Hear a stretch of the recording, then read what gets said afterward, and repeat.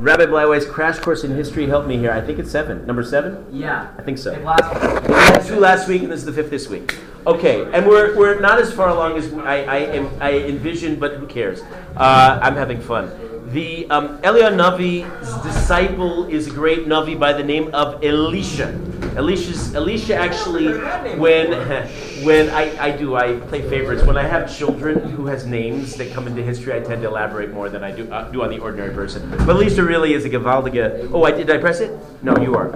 I forgot officially. Now it's on. It goes, but we'll find out by the end of the session. Very good. The Eliyahu Navi did lots of miracles. What does it mean when a Navi does miracles? It means that he merited monsters. You're right. Thank you. Excellent way of phrasing it, David. He merited the miracles. He didn't do the miracles. That's all Hashem. But they did, and look at the beginning of the Gemara in Tainis, and you'll see that they did amazing miracles. And Elisha actually, quite finished, doubled the miracles, doubled the number of miracles of his Rebbe, and his are even more spectacular. Anybody notice the miracles of Elisha Hanavi? The famous ones. His Rebbe did a Tchias HaMeisim, or Hashem enabled a Tchias HaMeisim, and Elisha has a Tchias HaMeisim. Who is his Rebbe? Eliyahu revived. Anybody know the Medrash says who that child was? It was a baby. And who grew up to be? I don't know. Yonah. Oh. And Elisha's was a baby who grew up to be? Actually, it was a young boy already by the time we read about a couple weeks ago in the Haftarah, in Vayera. We read about the Shunamis, who was a big Machnisa Orchim, and she took in Elisha, and she had a son who the Medrash tells us grew up to be Habakkuk. We mentioned the other day, one of the Treyasar, one of the 12 prophets. Well, now it's time, now that they finally envisioned the prophecy, the prediction of Eliyahu, that the house of Achav will be wiped out, it's time to actually realize that, and that, you remember the curse? The curse that the dogs would lap up their blood, very graphic curse, but it's all Midah Keneged Midah. Hashem gets no pleasure when He punishes us. It's all there to teach us Musar, to be better human beings. You learn the Bible, you must learn the Tanakh as Musar. Relevant, vibrant, living, dynamic, totally relevant to our days if you learn it properly. Most people don't. So He anoints a general by the name of Yehu, who's charged with destroying the house of Achav, but worse, remember what Achav introduced for the first time in Jewish history? It's really obvious, really basic, something really bad. But not just Avodah Zarah. We've seen that before. Right, grade A, old style, the old time religion.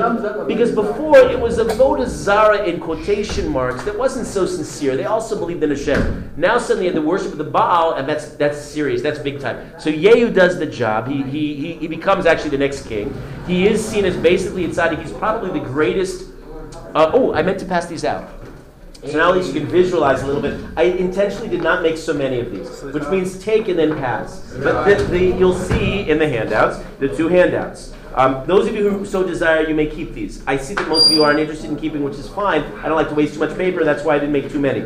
In one sheet, very straightforwardly, is the estimate. Remember, be skeptical at any map.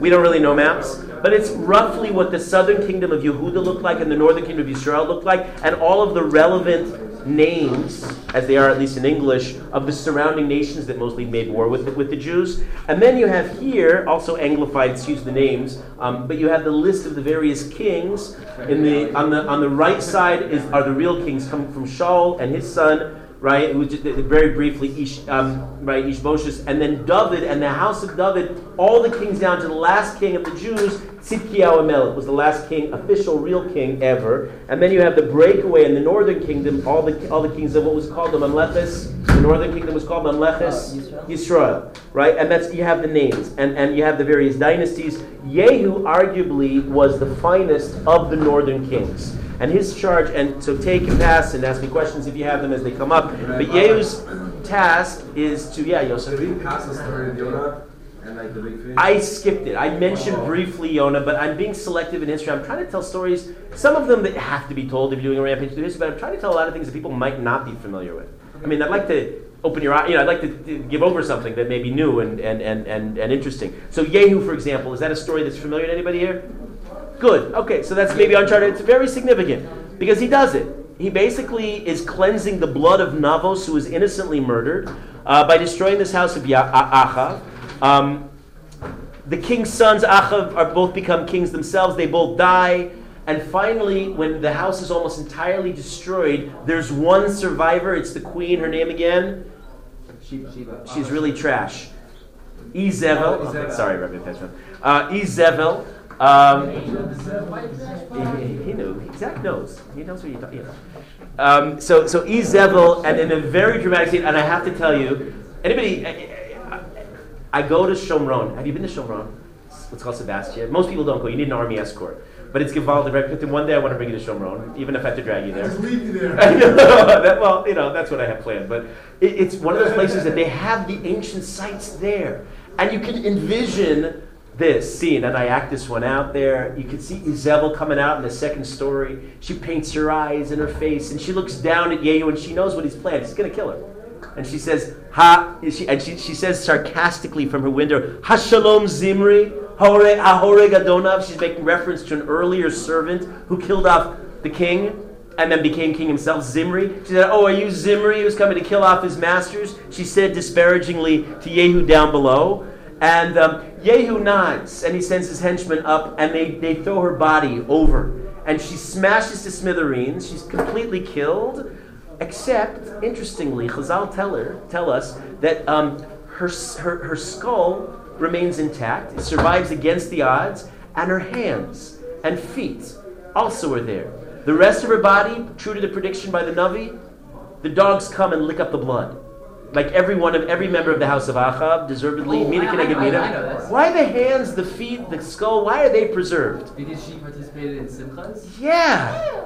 Meaning even the grossest villains in history we see have redeeming virtues. And the Kadosh Baruch Hu rewards everybody, Mida Keneged Mida, with what they deserve. Because she clapped, she sang, she danced for all the kalas at their weddings. So those elements of her body were duly rewarded. But she'd need food, I guess. What's that? She'd need food. Oh, I guess not. Yeah, that probably didn't work out so well for her. Yes, Jeremy. Did anybody who didn't get a map and a list of the kings would like one? And anybody would like to meet my challenge and memorize all of the descendants from Adam Rishon down to Tzidkiyahu Melech? It's utterly doable. Can we have When you meet in a few weeks, one of the superstar students of all time in Derech, my beloved student Yaakov Greenspan is going to be coming and spending his winter break from University of Maryland. He's going to come here. He can do this. And probably when he gets to the plane, you'll say, "Oh, you're Yaakov Greenspan. Can you say all the lineage from Adam down to Tzidkiyahu Melech?" And can rattle it off very, very quickly. Go ahead. All right, two questions now. So the first question is, even someone like Haman, was Haman rewarded by Hashem or no? Everybody gets something. So what did Haman get? Because Hashem doesn't make mistakes. What their redeeming virtues are, maybe Haman was the catalyst that enabled Jews to be Mekayim and Kiblu because of Haman. But everybody gets something. Sometimes it's not stated. You have to use you have to look into Chazal or do some darshaning to figure out what it is. By Izebel, it's stated. Second question is, do we get some sort of reward for memorizing these kings? Ooh, Like wow, some now sort you're of talking. incentive. Is this like a bribery thing, incentive program? You get all the Hava. Yeah. For sure, and gratification. But I might be persuaded. I have to think of something that's manageable and doable. We don't want a trip. I know, seriously, you deserve it. If you survive this, if anybody's been here the whole time, I really should take you out somewhere in Eretz Yisrael to Givaldic. I'm a tour guide. Are these all the kings? Those are the kings in the south and the north. The northern kings are not legitimately kings. The only legitimate kings are Harabais. Ooh, I'm there. I'd love to. Anybody got ashes of Paraduma by any chance? That's the only way we can do it. What's his I name? know, not anymore. Dama ben Sina? Yeah. Ooh. Yeah. Anybody got tickets to Ashkelon? We'll go visit Dama ben Sina, perhaps. But he did sell to the Chacham, but we don't know where they are. Why is there a line? One last thing. It's not in my notes. I can't resist. One of the reasons I'm taking so long is I keep thinking of this other choice nugget of history. Yehu does something to get rid of the worshippers of the Baal. He says, "I'm going to have everybody. We're going to have a Baal convention." And he has a whole temple there that they used to worship the Baal. And he said, "Everybody's going to worship Baal.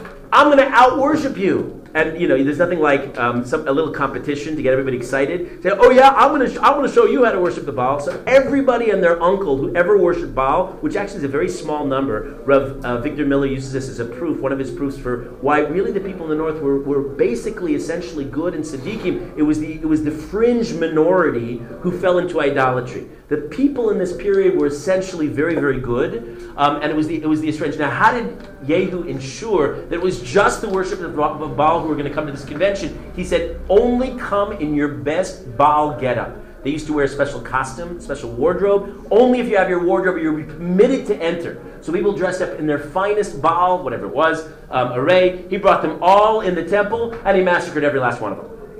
Nice. Quite. Oh. Yeah, they don't do it like they used to. Yes. Back then, how long did pregnancy take? Like How long did the? pregnancy take? Did it take 9 months? Lichora, yeah. That's been a constant through history. Why do you ask? No, right. Like during other time. What was that? During time. Like during other. Yeah, Lichora, we don't see a discrepancy. Even though it's a reasonable question, because we talked about the Ishtanu Hatvoim, nature change. That's why they used to have long life. Remember the difference between the pre-flood and post-flood, antediluvian and post-diluvian worlds. Right, but in Mitzrayim, didn't they pop a baby quicker? Oh yeah, that was miraculously. That was against the natural order, but I think Mian was asking about within the natural order how that works. Correct. And not just then, what was the other big demographic boom in history I told you? Remember this? 1940s. No. 1940. No, but they're on that track. 1600. 19th century Tsarist Russia. Remember, we over quadrupled the number of Jews in the world within a century, right? Something like, not quite Mitzrayim, but of those proportions. Meanwhile, back in the south, and I'm not doing every single king that you see mentioned there, but I'm picking out some of the prominent ones and some of those that you should know about. Yoash, during this period, he was that little baby that survived Atalia. Remember, Atalia almost assassinated almost the entire house of David? Yeah? So he was the one who was spared, and he goes up, and initially he's described to be a very fine person, a tzaddik. He's even likened, the pasuk at one point likens him with David HaMelech, which is pretty good. He initiates reforms. He does renovations in the Beis HaMikdash, and this is 155 years already after Shlomo Melech had built it. There were corrupt Kohanim in his day. He removes them. He is unable, of course, like all of his predecessors in Shlomo, to remove the. Now, what are they called? Remember, we talked about this constantly through history. What are they called? What are the names? No. Bamos, right? He cannot remove the bamos, the private high places of worship. That was too entrenched in the Jewish people. They didn't get rid of them. His cousin, however, is the Gadol Hador. And something turns sour in Yoash. And sometimes you see some of the fine people suddenly turn evil. And Yoash is one of these people that's almost inexplicable. You have to look at the Mefarshim to understand this. He has a cousin by the name of Zechariah ben Yehoyada. Zechariah ben Yehoyada, not to be confused with the more famous Zechariah Hanavi, one of the last prophets, but he's in the beginning of the Second Temple period. We're in the middle of the First Temple period. It's a significant thing. Zechariah ben Yehoyada is upset with the behavior of the Jews. He sees them already. It's already a couple generations after Yehoram and Asalia, and Avodah Zarah has been even introduced in the southern kingdom, and he's not happy at all. And remember, the Nevi'im were fearless. They rebuked the people, and he doesn't stop. He's in the area of the Azara, of the Beis HaMikdash. Dramatize this with some pictures so you can picture the scene. He's standing here, right? Here's underneath the Beis HaMikdash, underneath the area where the Dome of the Rock is today, right? So they, in the area of the Azara, he is standing. Let's say this is a picture somewhere here. This is overlooking from the Jewish quarter in the middle of the 19th century, right? And somewhere here, under where the Dome of the Rock is, was previously a gray dome. Now it's golden. Right, so somewhere here he's standing there and he gives public rebuke to everybody, including the king, on Yom Kippur, on the holy day. And he doesn't stop, and he's not concerned about how they're going to hear it. He knows that they have to hear it, and that's what a Navi does, true to his form. Probably because he's influenced by his wicked grandmother Asalia, Yehorash does something unspeakable. He orders the execution of of Zechariah ben Yehoyada. He has him stoned right there in the middle of the Beis HaMikdash, thereby committing 7 crimes in one crime. What are the 7? It's Ritzicha, it's murder of a Kohen Gadol, who's a Navi, and a Dayan, he's a Shofet, he's a judge. It's the Chil Beis HaMikdash, which is an Issa D'Oraisa, desecrating the grounds of the Beis HaMikdash, on Yom Kippur, that also happen to be Shabbos Kodesh. Wow. And I would add probably while wearing shatnas and eating pork chops, but that's just me. They do everything possible bad, killing a Navi of Hashem, saying the words of Hashem. What happens to the blood? Pay attention, this is going to come up to haunt us. The blood lays on the grounds of the Beis HaMikdash, uncovered, on the Chatzar floor for 238 years, seething and bubbling in agony. And in warning that if this is not somehow addressed then the Jews will eventually pay for it. Pay attention to this, because remember the patterns of history. They come back if they're not addressed. Not the Romans. We're talking about this is the first base of Mikdash. We're in the first temple. What are the Romans? Then the Romans came to the base of Mikdash. This one's blood was like.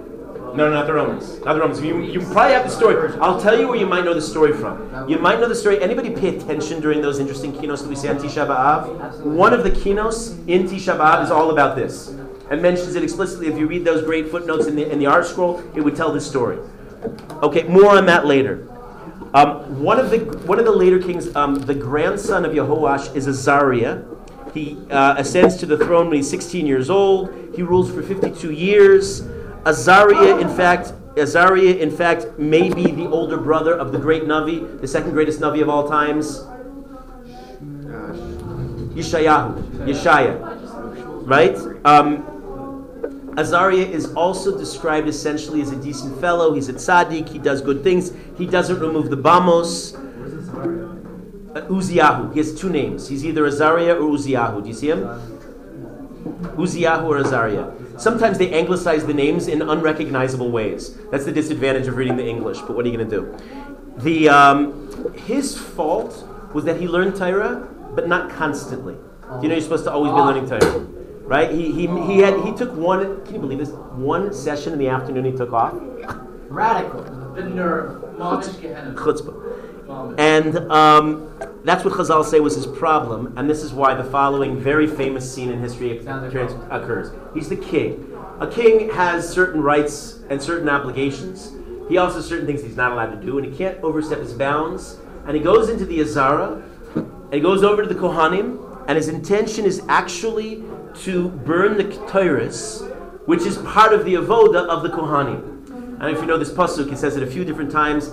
Zar HaKarev, a zar is anybody who's not the designated person. Zar HaKarev, Yumas. Anybody who tries to usurp somebody else's position, if you try to do the work of the Kohen and you're not a Kohen, if you try to do the work of a Levi, even a Levi who's a Mishorer, who's part of the singing troops of the Levim, who goes over and tries to be a Shoer, one of the gatekeepers of the Levim, one of them is Chayiv Misa for doing the other one's job. Can't do that. Can't overstep our bounds. And he wants to offer Ketores. He thinks it's his kingly rights. And the Kohanim are there, and they don't know what to do. After all, you have to respect the king, and can't be disrespect. Yeah, what are you going to say about a king, sir? You can't do this. And the king gets angry, and he says, "You don't tell me what to do." And there's actually breaks out into a confrontation between the king and the Kohanim. And meanwhile, in heaven, the Malachei Ashares are going crazy. They're saying, Hashem, you can't spare this guy. Look at him. But Hashem is always midas rachamim, is always going to bat for us, and he says, the Medrash tells us, he says, no, I'm going to spare him on some level. And instead of killing him on the spot, HaKadosh Baruch Hu sends an earthquake. But it's not any earthquake, it's the earthquake. It's probably the most famous, significant earthquake of all times. It's called the Ra'ash. It's so great, this Ra'ash, that it's measured for years to come. It's the source of, when we say Kadosh, Kadosh, Kadosh, Yeshayahu refers to a Rash. It's that Rash, it's that earthquake that everybody remembers. Zechariah, the later Zechariah, cites this Rash, this earthquake, as the precedent for the earthquake that's going to happen in the end of days war. There's going to be the Milchemet Gog uMagog, what the Christians mistakenly call. What do they call it? Gog uMagog? They call it Armageddon, right? They get it all messed up like they usually do. But in this case, there will be an earthquake. And this is the earthquake that sets the precedent. And this is very interesting. This is where little archaeology comes in and sometimes enhances our discussion. The geologists today believe they found evidence of the sites throughout Eretz Yisrael and Jordan. From the time period, they do the carbon-14 dating, and they claim evidence that supports that there was an earthquake during this period. Of Uziyahu, of Azariah. The king, meanwhile, is suddenly struck in the middle of his forehead with tsaras. What's tsaras? Right. That's how it's incorrectly translated, but it's not. It's tsaras. The definition of tsaras is tsaras. It's one of a kind. It's divine disease, and he has no. There are different types. There's sace. There's all kinds of different things. So it's right there, smack in the middle of the forehead. He doesn't realize it at first, and the Kohanim start to recoil, and the king is what? And then the king, in addition to his tsaras, is struck dumb. and he's incapacitated for the last 25 years of his life. His son rises up and actually assumes the king's duties because the king is basically incapacitated. But it's an example of somebody who's basically well-intending in this very high elevated generation who makes major mistakes. It's at this time in history, about this time, that a new kingdom on the block is rising up. The old Plishtim have more or less receded into the tides of history. We see this, remember the Mark Twain quote we quoted at the very beginning? They come and they go, they're here and they're there. So you had the Plishtim, and you had the Aram, who's now no longer kind of receding into the background. Suddenly Ashur, in English you call Ashur Assyria. Today Syria is more or less where historical Ashur starts to rise up like a lion. They're the ones that, remember Hashem sent Yosef Yasser little Yonah story? So they're the ones that Yonah was sent to warn in Nineveh that they should repair their ways. And he didn't want to because he knew that they would make tshuva and it would all be a phony. And they would rise up eventually and get the children. And Yonah always defended the children against the father. He defended Am Yisrael too much and Hashem not enough. So they were led by Paro, weren't they? What's that? They were led by Paro. They were related to Paro. What are you saying? But they're an Ashur. The leader. No, Paro is Egypt. Paro was but who's the leader of Nineveh? Yeah, isn't there a Midrash that says that? I thought the person the leader of Nineveh. At the time, maybe. Not now. They have different names, these kings. The famous kings of Ashur are Sancherib is the most famous, and he's the one who's alive now. Chazal say that the has multiple names. Tiglath-Pileser and others. Ashur rises up and sets its sight on the northern kingdom, and I've skipped a lot of the material. The northern kingdom, basically, after Yehu and his dynasty, they revert to the old ways of Avodah Zarah. They never get rid of the guards. Remember the guards that Yeravam ben Nevad had posted up? What did the guards prevent effectively? People from doing Elias. Yeah, they couldn't come down to Yerushalayim. That way the Jewish people was permanently severed. We've never been unified since then. They never got rid of the guards until the last king, Hoshea ben Allah, finally removes the guards, but it's not good enough. Because he never encourages Jews to go down to Yerushalayim to be Ola Regel and visit Yerushalayim, and out of habit or out of aversion, they don't. And because of their sin, HaKadosh Baruch Hu finally decides that they're going into exile, and the northern kingdom of Ashur exiles them in 3 different variations. There's a machlokus about who came first. Were the 2.5 tribes across the Jordan River with the other ones. In the end, Ashur comes and sweeps away with most of the Jews, most of the 9.5 tribes who become effectively what are referred to in popular culture as the 10 lost tribes of history. You have to realize the significance of this. The 10 lost tribes have stayed with us conceptually ever since then. There were famous charlatans who rose at different junctures in history claiming to represent, I come from this, David HaReuveni comes in the 1500s. Reuveni, claiming obviously he was from the tribe of Reuven, and he claims he's a precursor, a harbinger of the final Mashiach. And what's going on in the Jewish world in the 1500s? It's right after what was their Holocaust in that generation? The Spanish Inquisition and expulsion, and the Jews are hungry for a messianic figure, and he provides what they say, and he's a colorful figure who's finally executed by the Pope, not the Pope exactly, by the Church, and their minions. But there were people who came along through history who claimed it. Some of them might have had more legitimacy. There's a fellow by the name of Eldad Adani. Today, there's an opinion that the Ethiopians might descend from the tribe of Dan. There's no opinion in any halachic work like this, but there are people from India who claim to be the Bnei Menashe, and they came to Eretz Yisrael. Many of them got a conversion, but they claim that they descend from the tribe of Menashe. This is something that's very much, if you want to learn a little bit of crash course in history, you have to realize they've stayed with us. Why? And in the collective consciousness of Klal Yisrael, Eli, maybe not? In the collective consciousness of Klal Yisrael, why is that such a big deal for us? Jews, we say this, come on, we all close our eyes and sing this in one of our song sessions. Acheinu kol beis Yisrael. We're all brothers, and we miss our brothers. And we know that we're not ourselves, we're not truly ourselves when we're disunified. We don't have all 12 tribes together. So this weighs heavily on us in our conscience. For the record, you should know that we didn't permanently lose all 12 tribes. Some of them remain back. We know that's true. Some of them were scattered in and around Shomron in the north. We know that's true because later kings in Yehuda would invite them to spend Pesach. Chizkiyahu and Yoshiyahu invite them to spend Pesach down there. We also know that they come back in different interesting, colorful ways. There was a group far earlier at Yetzias Mitzrayim, Bnei Ephraim, groups of families from Ephraim, one of Yosef's sons, who left Egypt too soon, prematurely, and they all died, and their bones rolled down to, you know this famous medrash? Their bones rolled down to Shinar Valley, which is otherwise known as Bavel. And that's going to come back in a later episode in history. Them bones, them dry bones. The dry bones that actually are the subject of that song from the Nevuah of Yechezkel Navi will be revived on that fateful night, and those are Bnei Ephraim. They come back to Klal Yisrael. The Medrash tells us that they become human again, get married, and reintegrate with Klal Yisrael.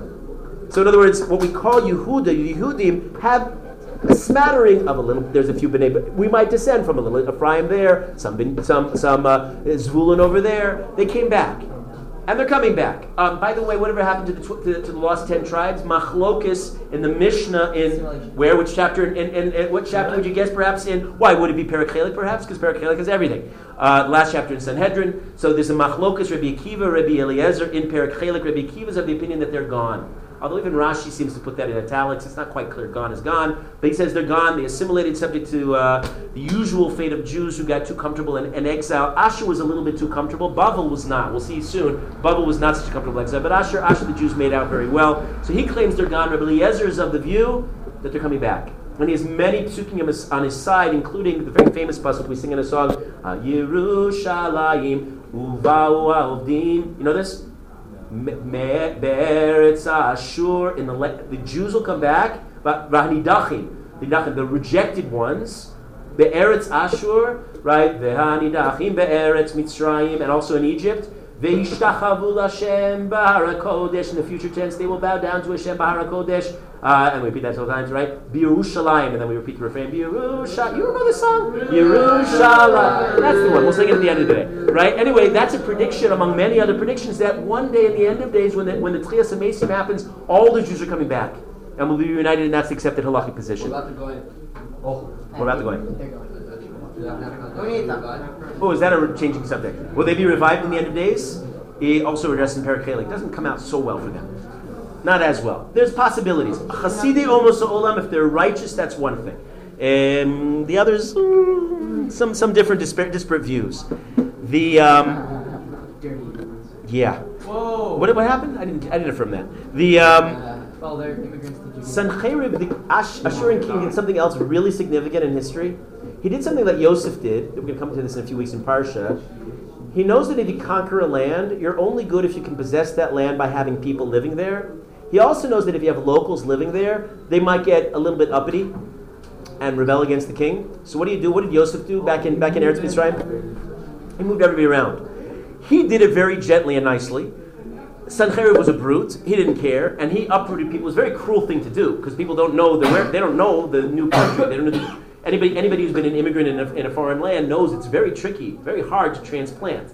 And he does this, and he takes the Jews, most of the Jews who are in the north, away, but now you've got an essentially empty northern kingdom. You can look on your maps, that's a lot of land, that's a big tract of land. Who does he bring then? And this is a very significant little footnote in history.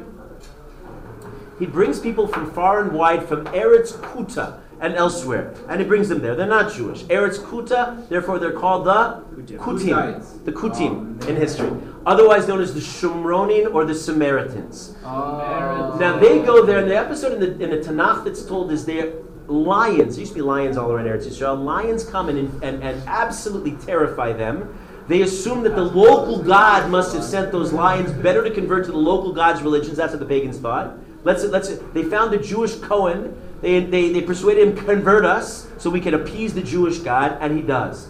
And they convert en masse. They are, and I could do this story much greater length. It's a fascinating story, but I don't have time for it in this class. We can trace. They are the perennial thorn in the side of the Jews. They never miss an opportunity to give it to us, and they're responsible for some of the heinous crimes. They attack us when we're rebuilding the second temple. They're the ones who meet our host Shimon HaTzadik, who's buried right across the street here. Who's been to Shimon HaTzadik's campus so far? Good for you. I know we'll have to take you there at one point. Stop hurting us, and we'll take you over there. Right? So Shimon HaTzadik goes out. Remember the famous confrontation between him and Alexander the Great? Alexander's going to come and destroy the Jews because the Kutim snitched on us. It was the Kutim in the story of Purim that they persuades Achashverosh to stop the building of the second temple. It's the Kutim who, remember the story that I told you about the Bar Kokhba caves? Remember this? We crawled through the caves together? Yeah. Remember the story where the guy sneaks into the sewage of Beitar and he goes over and he pretends he's talking to Rabbi Elazar HaModai, and then he gets Bar Kokhba to come over and kick his uncle's head off? Remember this story at all? Yeah. Okay, Kol Hazor and Chazal. The guy who did this was a Kuti. Not coincidentally, they're the only people in history who convert en masse and whose conversion is retroactively uprooted. Today, their halachic status, Rambam says, they are worse than Goyim. And they're the generic Goy, Rambam. Based on Chazal. The people we've been talking about the last 5 minutes. Yeah. Good Samaritans. The good Samaritans. By the way, that figures. You shouldn't know from such things, but I have to. I'm required to learn this in order to refute the other side. In the book of Luke, that you're not allowed to look up. That's part of what they call the New Testament. The book of Luke tells the story, actually told in Matt and a few other places too, of what they call the Good Samaritan, and it's an anti-Semitic slur that they tell that story as a way of showing that even somebody as lowly as the Shomronim, because even the early Christians saw the Shomronim as evil, as base, as not civilized, and he stops by to help the guy by the side of the road, and all the Jews, the Cohen didn't stop, and Levi didn't stop, and the Jew didn't stop, but the Kuti stopped. And they call him the Good Samaritan because most Samaritans they saw as not good. The Good Samaritan, and that becomes their image. Do you know, I'm sorry, I can't help it, brief tangent, in modern Israel, finally the first time back, the Jews are back in Eretz Yisrael after 19 years of exile, and it's really exciting. I don't know about you, I'm pretty excited about being here.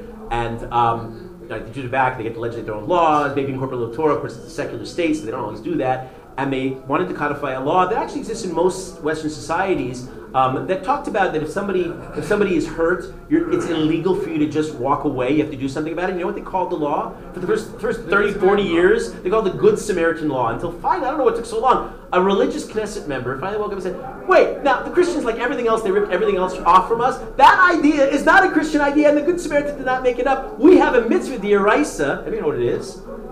Lo samod al dam re'ech, which translates roughly as don't stand by the blood of your neighbor. What are we calling it, the Good Samaritan law? We're finally the first time in history that Jews are back in their land, let's call it. And indeed today in the logbooks in Israel, Baruch Hashem, they changed the name, and it's the Lo Sa'amod law. I don't know if they pronounce it Ashkenazi style, but Lo Ta'amod al dam re'echa nowadays. Don't stand by idly by the blood of your neighbor. There are Samaritans left, and I would love to take you there. And I do trips there. I almost went this summer, and then it got a little nutty. Have you spit at them and throw rocks at them? No, they're really interesting though, and they're so nebuch. You just pity them. It's really a fascinating trip. Anybody up to Har Grizim and Har Eval, the two mountains we discussed a couple days ago, where the bracha and the klala were given. Shechem, this ancient city of Shechem, is right between them. So they live up there. Today, they live in two places, in Shechem and Cholon, out near South Tel Aviv. And there are I told you this. There are 739 of them left in the world today. Although I have not checked the obituary pages this morning, so I don't know the count is quite accurate. But there really are like that. They're so funny. There are less than 800 Samaritans left in the world, but they're there. And there's a guy who's a very savvy business guy who has a museum of the Samaritan. Comes out in garb, and he talks about their Sefer Torah, and he says the Shema, and they use the old Ksav Ivri, and it's a fascinating trip. It's like it's the best museum artifact you've ever seen. They practice Judaism? They have their own nutty way of doing things, and if I get into that tangent, we'll never get out of here. And I would love to celebrate Shabbos with my wife and kids. There's a whole story. You'll have to get me there. And I almost succeeded in getting derech to Har Grizim. One year, a couple years ago, I almost got us up there. I did used to take every year until last year. I took us to Hebron. I love going to these places. They're authentic. You really. I don't see it this year. With every day, there's something in Hebron, sadly. But maybe Har Grizim, although I doubt that too. Anyway, one day I have to take it to Har Grizim. It's Givaldic. That's what I wanted to say. That was my first inclination when I said, well, "Is there a prize for memorizing this?" I said, "I'll take it to Har Grizim," but I don't think I have that power for that. Yeah. I by the way, Be nice. yeah. Or falafel. This is on tape. But, yeah. Rabbi, Just between us, questions? last year we were not allowed to go to Hebron officially because it was dangerous. I go everywhere.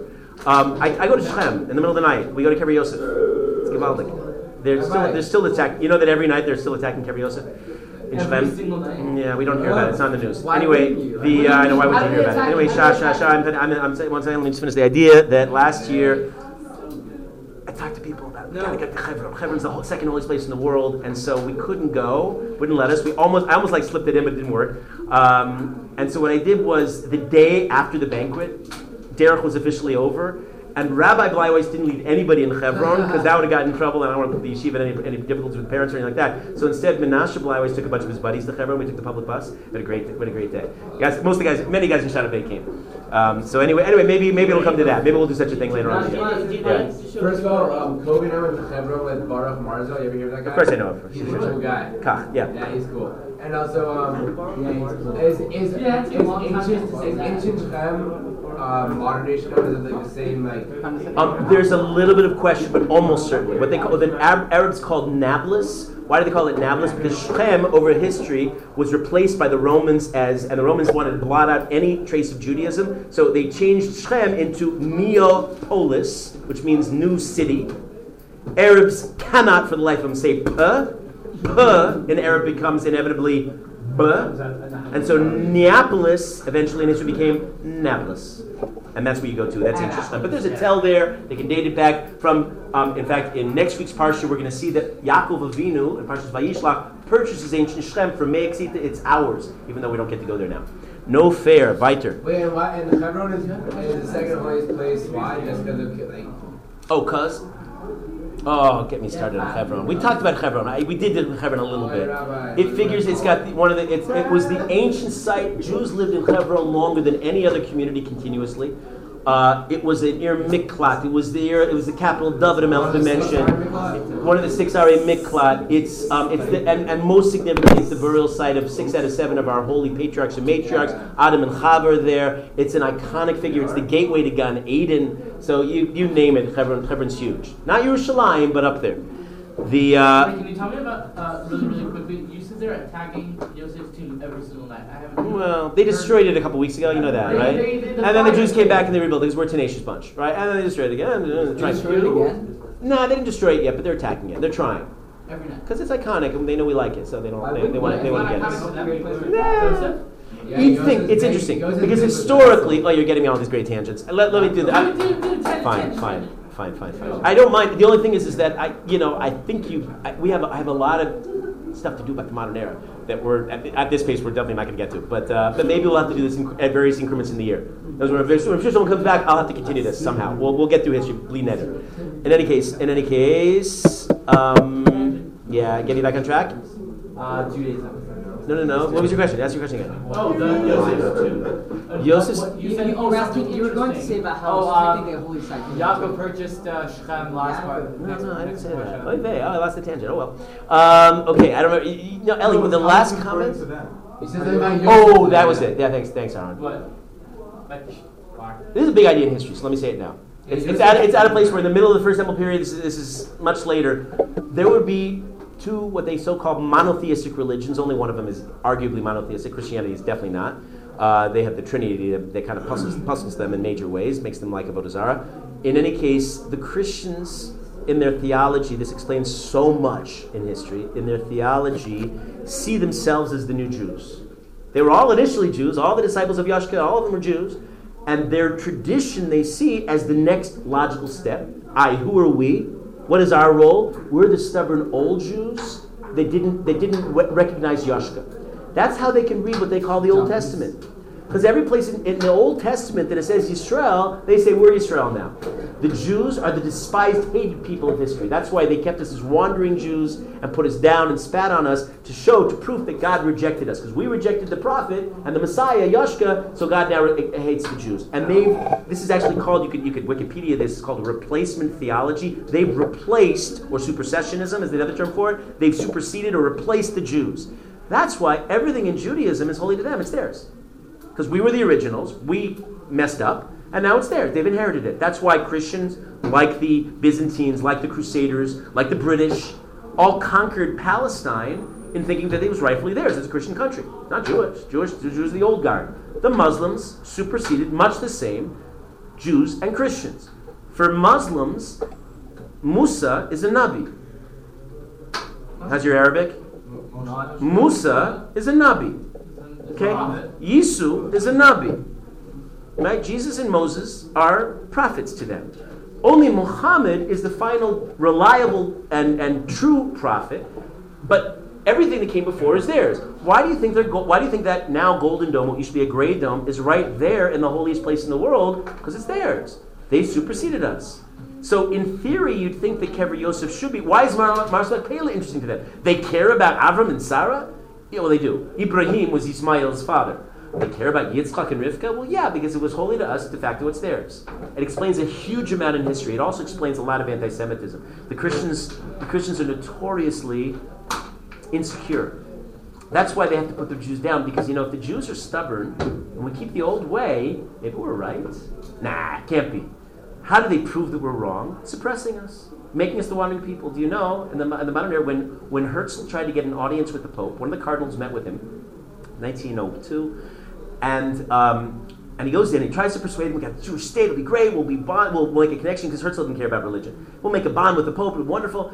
And the cardinal looked at him right in the eye, and in Hebrew they call it Sichat Arbe Einayim, conversation 4 eyes, and he said, no, we'll never support your state. We'll never support your state. You people did not accept the Messiah. We will reject you. Because to accept that there's a Jewish state is basically rejecting 2,000 years of Christian theology that God has rejected the Jewish people. Do you know that when the state of Israel proclaimed sovereignty, proclaimed their own unilaterally, because nobody else in the world accepted them, but in 14th of May, which was Hey ER, 1948, Tashach, they declared it reluctantly. America finally acknowledged it, the United Nations, but most of the states of the world, even if they were at war with us, accepted the state of Israel. There was one holdout that didn't acknowledge the existence of the state of Israel until 1992. It's called the Vatican. The Vatican did not accept that there was on their maps. It's in Italy. It's in Italy. But the Vatican refused to acknowledge it existed because they accepted there was a thriving Jewish population who were actually, some of them were actually religious and keeping their old Torah away was terribly threatening to them. All because of the supersessionist notion. We, by the way, are not threatened by their existence. Why does it not go both ways? You think, well, they're threatened by us, we should be threatened by them, but we're not. You know why? Torah is pure and true. And Torah is also very hard. It's an old. So we accept throughout history that it's going to be tough, and there's going to be attrition. We said this the other day, and we left Egypt, chamushim. What does chamushim mean? How did we darshan it? 1/5. Why? They fell into the flesh pots of Egypt. It was too comfortable. I can't have my sushi and my hamburgers and my smoked what is it, spicy chicken wings and everything that I want when I want it. So the Americans like to come to Eretz Yisrael and all the restaurants that they like, right? And I can't have everything that I want it. It's been the same story through history. We've always had attrition. Not that American Jews are going necessarily. Well, a lot of them intermarrying. Necessarily, it also can mean armed. But it usually meant assimilation. We know that being Makabel, O Malchut Shemaim is tough, and many people have a very developed, sophisticated Yetzer Hara, and they opt out, so they don't. The fact that there were these deviant movements, we've had a lot of deviant movements, Christians and Muslims are just one of many. Why did through history, so their existence doesn't threaten us. We feel bad for them. Sorry. Yeah, let me go on. I have a few more minutes. Rabbi, one question? No, let me go on. Oh, then give me. I'm around. I eat lunch with you. I'm here in the afternoons. We'll schmooze. It's like a 15-second question. That's too long. Quick, Ellie, go. Quick, go. The Vatican. Why did they accept us in 1992? What changed? Oh, too much political pressure. And the church is falling apart. It's been falling apart since the Crusades. They've had 7 years of decline, and they're really in trouble in the modern era. And they realized it was the politically prudent thing to do. 15. They couldn't stop anymore. Take you quiet. Bikesh HaKadosh Baruch Hu. Last story for today. Bikesh HaKadosh Baruch Hu lasos Chizkiyahu Mashiach. Hashem wanted to make the Gemara in. Well, what do you know? Sanhedrin Perikel again. Bikesh HaKadosh Baruch Hu lasos Chizkiyahu Mashiach v'Sanhedrin Gogu Mago. Hashem was about to make Chizkiyahu, the new king, and the Jews. You can see on your chart, one of the descendants of Shlomo, David and Shlomo. He was going to be the Mashiach, and Sancherib, the leader of Ashur, was going to be Gog and Magog. This would be the end of days.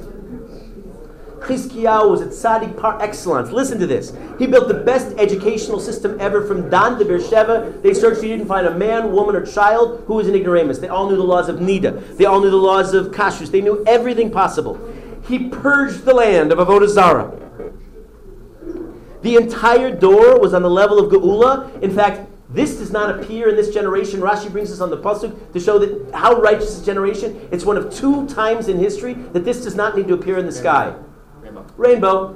Why do we have a rainbow after the Mabul? To promise that even if we blow it and get really bad, Hashem promises He's never going to send a Mabul again. But there are 2 generations Rashi cites, the Gemara cites, Rashi quotes, that are so righteous they don't need this promise. They don't need the assurance of the rainbow that Hashem's not sending the Mabul. It's evident to everybody. You don't need such a rainbow. And after generations, get this, stay with me. If you're in the drama of history, this is powerful. I get the chills when I say it. After generations of kings, some righteous, some less, many of them trying to do good work, but all of them failing in this particular endeavor, Chizkiyahu rises up and he gets rid of the Bamos. This is a righteous man, right? He gets rid of the Bamos. We're on a revolutionary track. Mashiach is on the way. Sencheriv comes, he brings 185,000 troops.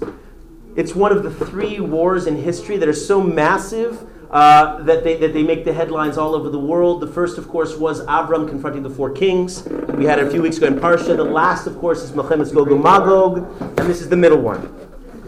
When they get to Yerushalayim, Hashem hastens his way. Miracles happen. They get there, and Sancherib and his generals say, "Let's attack right now, Sancherib." And Sancherib looks at them and says, "You know, you're tired. Let's sleep on it."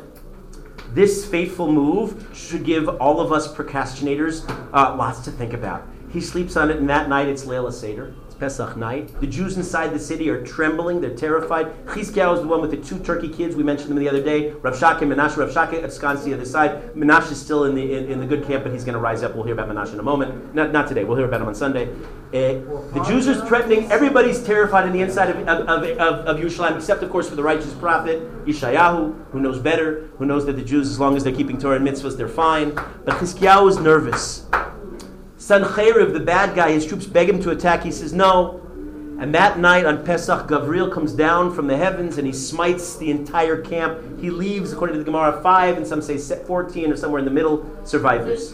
And they wake up the next morning, and it's a massive, one of the great Yeshuos of history, one of the great redemptions of history. By the way, of those survivors, who's included? Anybody know? 2 young guys who are not good. Manasseh? No, the evil guys from the other camp, from the Ashur. Well, one is Sancherib. He survives the ordeal. But 2 young soldiers from Bavel by the name of Nebuchadnezzar and Nebuzaradan. That's the right answer. Okay. Later on, Sancherib's 2 sons go back to Ashur after the king is defeated, and they kill their father. They convert, and their descendants include 2 righteous people, the Zugos Shmai and Avtalion. The teachers of Hillel and Shammai are their descendants. Again, another pattern in history you see: from evil comes righteous. Now, Chizkiyahu, that morning, it's Leila Seder, he wakes up in the morning, instead of seeing an ambush, instead of seeing defeat, he sees the entire camp of Ashur defeated. And Hayalo, the Gemara says, I'm almost done, Hayalo Lomar Shir. He should have woken up, and he should have sung HaKadosh Baruch Hu's praises. When we're confronted with these great visions, we should do this. And he doesn't. And he's not Mashiach. And the big $20 million question is, why not? And there are different answers, and the one that resonates with me, you can pick your own. I looked around, I saw in the Chidushei Arim, the founder of Ger Chassidus, he gives, I think, a very, very sound, logical answer. And in his answer, of course, is deep musar that resonates for us in history too. He gives this fantastic answer. He says, what's the problem of Chizkiyahu and his generation? That they're mudas zos b'chol haaretz. Thank you so much. You're so wonderful. Mudas zos b'chol haaretz. This is known in all the... One second. I'm almost done. This is known in all the land, meaning... he knew too much, and he'd been around Hashem's miracles so much that he got too used to them. And he was what's called Meluma B'Nisim. He'd seen a lot of miracles, seen them all, and he was impressed, but not as impressed as he should have been. It had become rote, it had become routine. Because of that, he didn't get up and sing Shira like he should have done, and if he had sung Shira that fateful morning, Mashiach would have come, and we would never have had all the toils that we've had throughout history. And he didn't do it. It's an incredible message. Most of us suffer from this syndrome. What's the syndrome? It's just so boring. Rabbi, I got to get up and daven Shachris. Yeah, you got to get up and daven Shachris tomorrow, because if you daven Shachris tomorrow, if you daven Mariv tonight, as if your soul depends upon it, because it does, and all the Klal Yisrael hangs in the balance, Mashiach will come. No, it's worse than lazy. We're jaded. We've been around the block. I heard that shmooze once before, Rabbi. I heard it all, done it all, seen it all, and so on. And to a fault, we don't appreciate the gifts and the miracles that are all around us in history. Sunday, Bezras Hashem, I've got some bad news for you. The Beis Hamikdash is going to be destroyed, but we'll talk about the ramifications. Have a great Shabbos.